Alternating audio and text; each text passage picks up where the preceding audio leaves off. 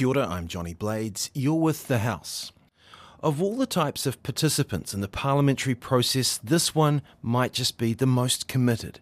Organising protests, submitting to select committees, sending in petitions, just being there or whatever it takes to get their message across. They are the activists, the ones in it for the long term, whose work inevitably brings them to engage with Parliament. Not the agitators who talk about hanging MPs while also calling themselves activists. So let's have a look at a few devoted activists who participate in the Parliament system, from the single or serial issue troopers to the lifelong activist who became an MP and got out alive. First, an organiser of multiple campaigns. Kia ora, I'm Valerie Morse. I'm a community organiser. I work a lot with Peace Action Wellington. We do anti-war organising, we do climate justice organising, do anti-racist organising, and generally try to be out in the community talking to people about social justice. You have been a frequent visitor to Parliament in your capacity as a protester, I suppose, and as an activist.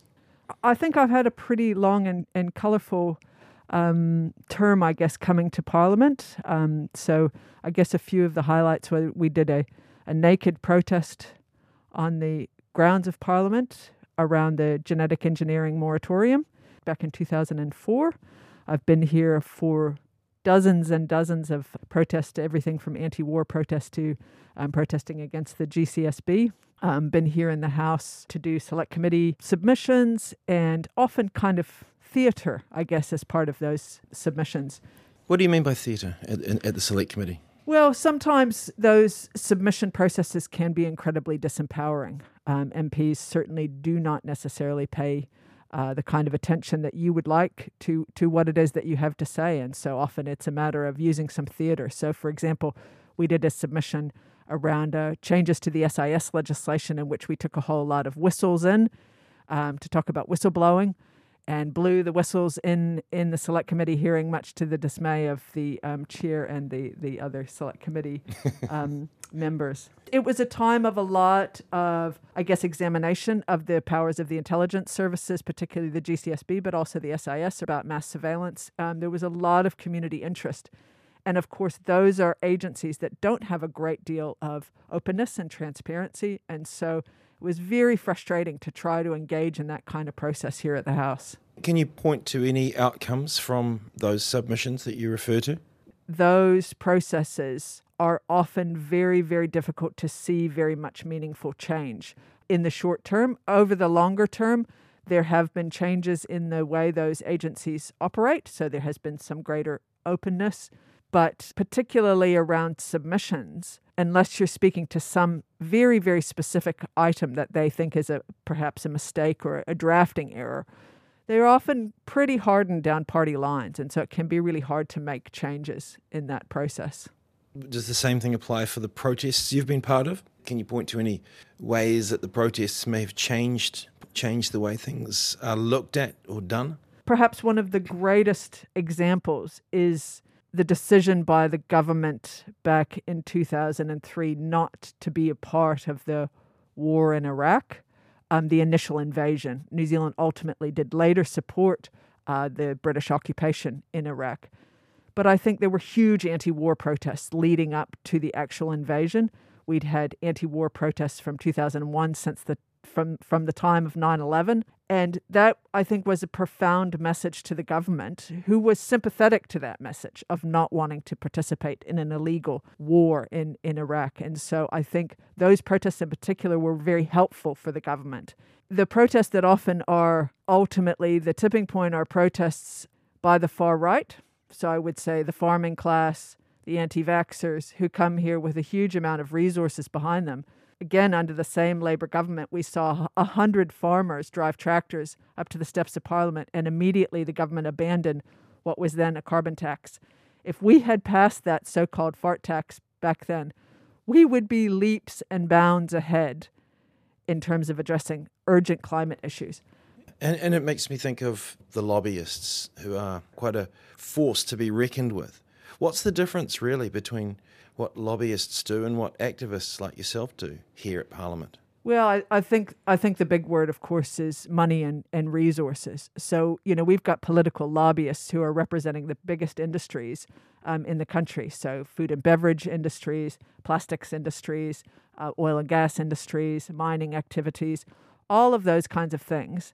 And they are supporting both sides of the picture. So they're not just supporting one party. They're often talking to and lobbying and supporting with campaign donations, those industries, with resources. Us activists and people out here in the community aren't doing that. So the people that get listened to are the people with those money and resources. The voices that don't get heard are often the people in marginalized communities. There's no voice for the environment that sustains us. So things like climate stuff get pushed to the back burner. The health of our waterways, for example, gets pushed to the back burner because other interests have very real pressing personal financial interests to benefit from changes to legislation.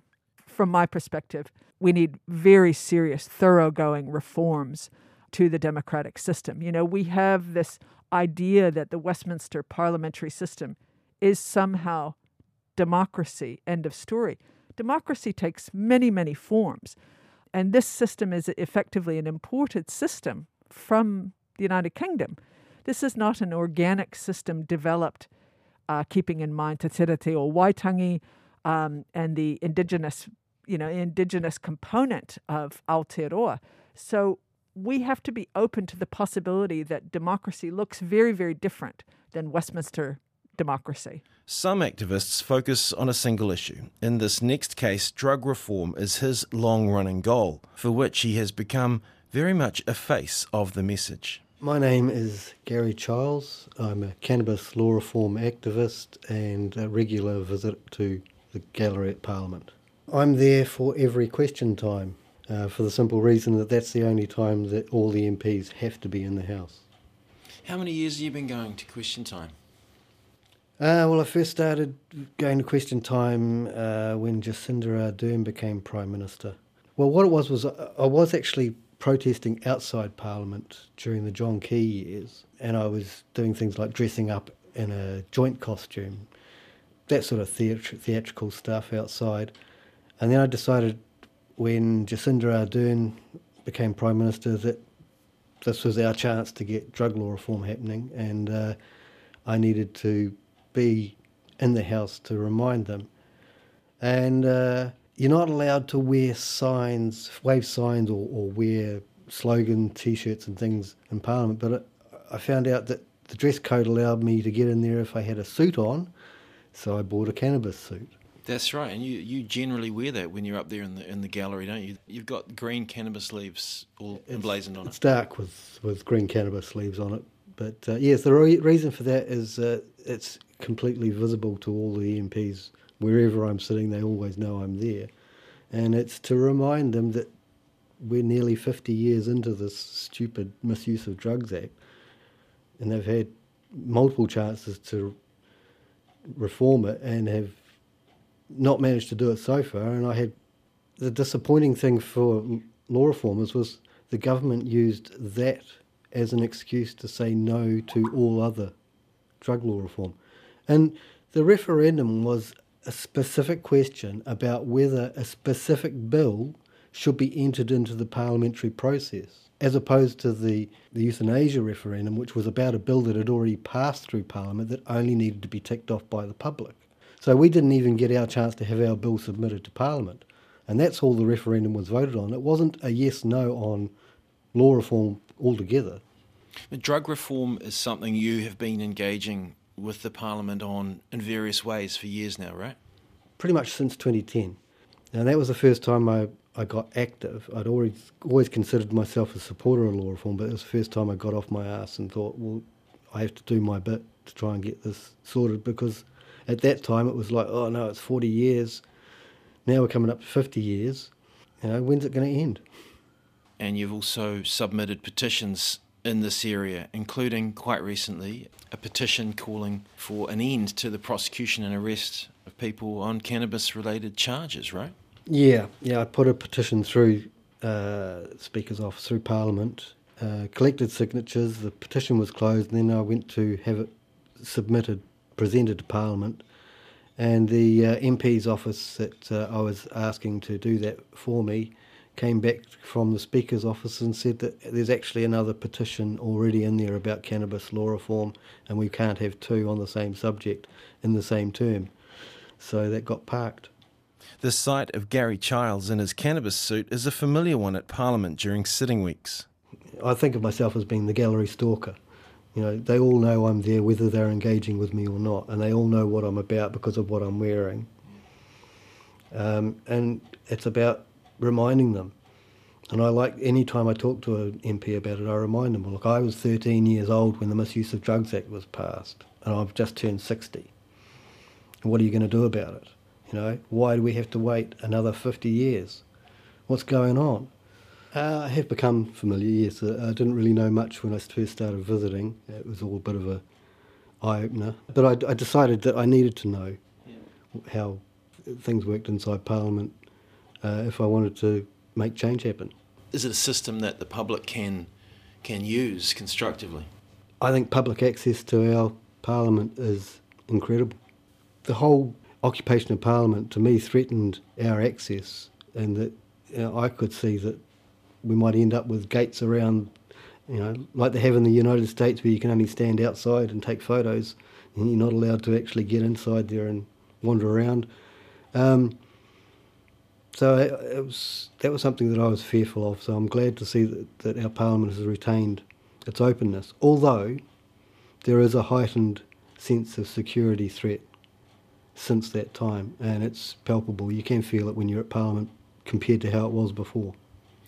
But that openness, it's not something that the public necessarily know about.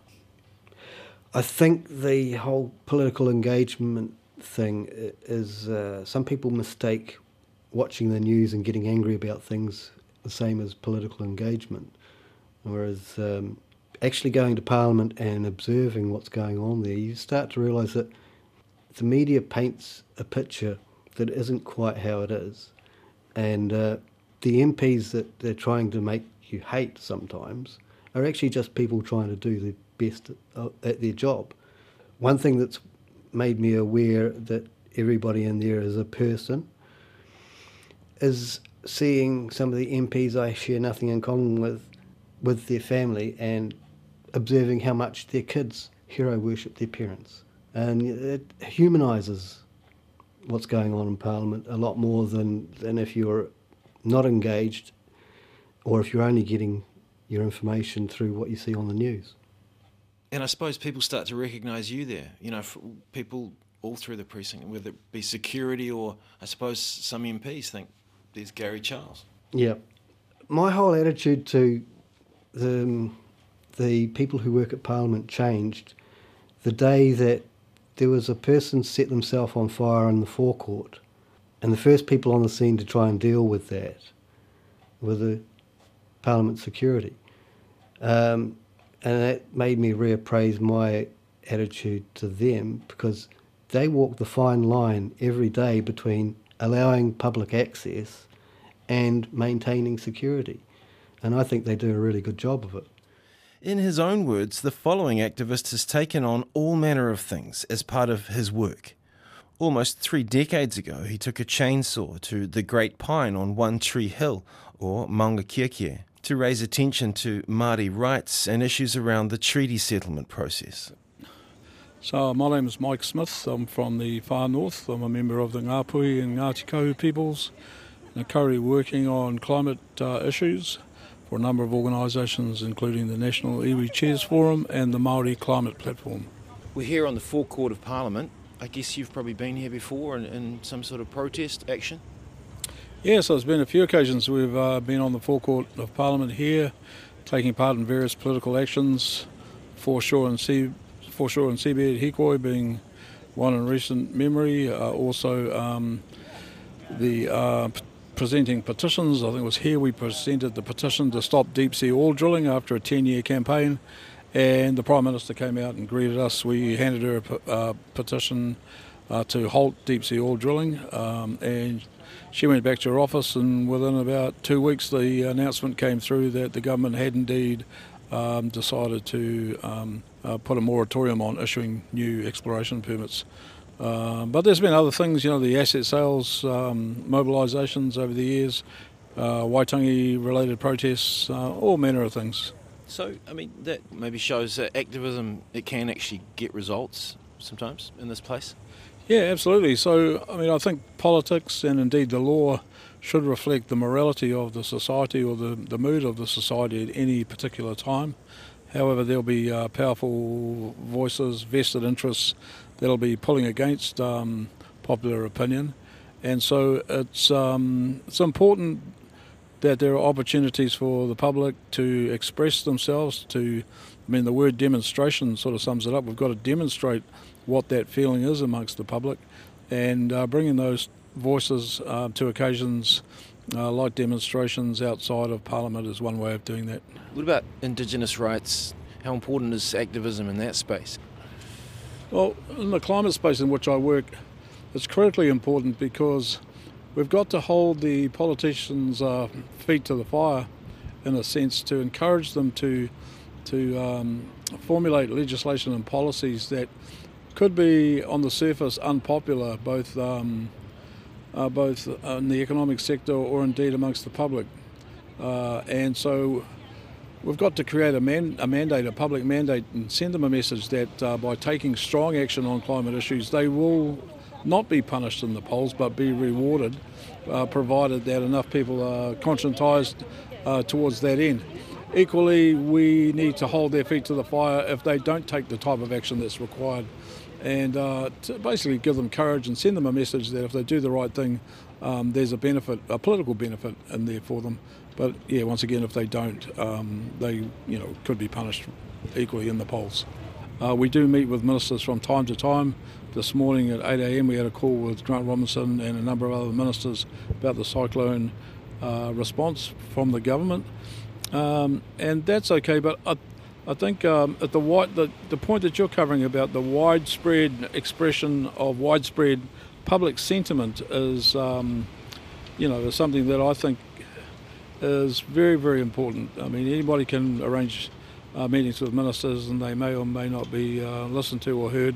But there's something far more powerful about an expression of a substantive section of society. I've been on marches where 50, 60,000 people have mobilised in Auckland and Wellington on issues, particularly around climate issues and mining on conservation land issues. And I know the politicians, when they see that amount of people standing up, they really do take notice of that. If you're just a small delegation coming in to push a particular issue, sure, you might get a hearing, but it's not quite as powerful as 50,000 people out on the streets. To know what's achievable through Parliament, the activist must learn of its limitations. And what better way to do that than become an MP? Like Catherine Delahunty, former Green Party MP between 2008 and 2017. I started by protest, pretty much. Like, I've been on many, many protests here throughout my life. In fact, when I was an MP, I probably went to more protests because you could see them out the window, so you just had to go out the window and join them. But when I was a young person, when I left and went and lived in the bush in the Hauraki, I was, until the mining issue really got big, I was quite detached from Parliament. I was living in a totally different world and could never have imagined that I'd ever work here. And then when we got active fighting multinational mining companies, we used to come down here on lobbying trips and go to see, I remember a meeting with David Longy, people like that. So it's a long time ago, we'd do this, getting stuck in the snow and going to be late for the lobbying meeting with the David Longy or whoever, So, yeah, we did all those kind of meetings and media rounds. Once there was a mining company cocktail party being hosted in the Beehive ground floor, and we busted in with I think it was about 7 Father Christmas suits and a lot of sacks of toxic tailings. And Awesome. we done all that. Yeah, it was just life. I've always done that sort of kind of creative protest, as well as engaging with the system around petitions, etc. When we deemed that to be effective. Was it a motivation as an activist that drove you to stand for Parliament? Not really. I guess it was a motivation to advance some kaupapa after many years of activism, and also for the 10 years before I was in Parliament, I ran a school for social change. So I was training people and educating people in political analysis and activism, and I'm still involved in that organisation. And that was a great job. But there were some issues that I'd been involved with over many years that I wanted to see if I could advance. For example, the sawmill workers who were poisoned in the Bay of Plenty, who are to who I'm still deeply connected to, and I'm still working with them, lobbying ACC for change. We were working with them, and then I thought, well, if I get into Parliament, maybe I can make some change. And I did manage to actually get the national government to set up a national register of toxic sites and things like that, which needed to happen. So I just saw another opportunity, and I guess because some of my friends were here, like Sue Bradford was number 3 in the Greens at the time, and so I was working with her in this other organisation. I could see there are many sites of power and many ways to make change, and I thought, well, I'd quite like to give it a go with some of the issues that I'm still passionate about, te tiriti, the sawmill workers, mining, all those kind of things. And what you find out, of course, when you get here is, yes, you can make a difference, and no, you can't. A bit of both. A lot of both, because the system is fundamentally, the Westminster system is an adversarial, toxic system, which I personally don't believe in. So if there was any conclusion I came to as an activist after leaving Parliament is we need constitutional transformation of this country based on te tiriti and he whakaputanga. I mean, I've always thought that really, but I didn't really understand that so clearly until I'd been here. But having said that, I still engage with select committees. I still engage with the groups I'm in. We're still engaging with the system to try and get small things done. But I'm not under any illusion that we're changing the world. Yeah. Parliament will never lead that kind of change. Parliament isn't set up to do that. You know, having been an MP, it has helped you as an activist sort of know the limitations or know how things are done here. Yeah, well, in a practical kind of way. I mean, I always felt the system was rotten, but actually when you've been inside it, you do have more knowledge and more context, so it's easier for me to walk in the door here now and have a chat with somebody that I wouldn't have known before. It's a very elite privilege to have been a member of Parliament, and you maintain that privilege. You know, this is my pass that I'm holding here, which means I can always walk in this door as a former member of Parliament. Whether I can get any impact is another matter, but the first thing is to get through the door. So yes, there are privileged opportunities that come from knowing the game, knowing the people, and knowing what's worth doing and what's not worth doing. But at the same time, sometimes I know that it's still really, really important to go outside the building and confront power non-violently and clearly. And you know, I'm utterly committed to that as well. In the work that I do as chair of Coromandel Watchdog of Hauraki, we do direct action and protests. That's part of our what we've always done, but not necessarily to Parliament. It's quite difficult to get people down here, so we do it in our own area. It's more about relationships with media. So media is a critical interface between pressure on politicians. I do things like I write questions in the House for existing politicians who I know, which sometimes get used, because I know how to do that. And that's that privilege of knowing how to write a question that might get on into question time, because once you get a question on something, then you might be able to put pressure on. I definitely value the relationships I have here within the limits of the structure itself. I think activism full stop has changed with the internet changes, with the power of social media and the way in which people operate. I mean, I'm of the previous generation, not a digital native, and I still think you need to do physically real things like meet people, you know. Hey, that's radical. Yeah, seems to be. Have a real relationship. I mean, once you've known someone personally, you know, I firmly believe in the importance of the kaupapa, but if you start becoming too risk-averse because this place starts to be only about maintaining power, then you need to be challenged. And I think that's a risk at all times. And I grew up on the era, I was, you know, flatting with Jeanette Fitzsimons and Rod Donald. I saw the people that built the Greens, so I have like a strong passion for what those people really were here for, and it wasn't just about getting into power with Labour. You know, so there's lots of issues that I'm quite happy to raise, both as an activist and as a former member of Parliament. I don't feel like it's not personal, but I think it's important that people, like they say about universities, critic and conscience. I think people who've had the privilege of having access to power need to be a critical voice and a critical conscience of those who hold it. A lot of talk lately about lobbyists in this place. What's the difference between lobbyists and activists? The people I work with, no one's paid to go and, we spend months and months trying to get a meeting with a minister. We don't have a PR firm who work for us to massage our messages. We are activists who will take our truth to power. And I don't think lobbying is necessarily about taking truth to power. It's about vested interests. And I think that's the difference. Vested interests pay for their interests to be privileged inside the power system. That's very different from activists challenging the power system to actually do something in the name of justice. Always a voice for various communities. The four activists all point to short-term thinking as something holding Parliament back from enabling systemic change.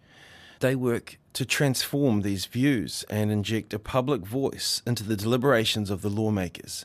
Their work's usually unpaid and sometimes overlooked. But without activists turning up to do their thing, Parliament would be a little empty. You've been listening to The House, a program made with funding from Parliament. Mā te wā.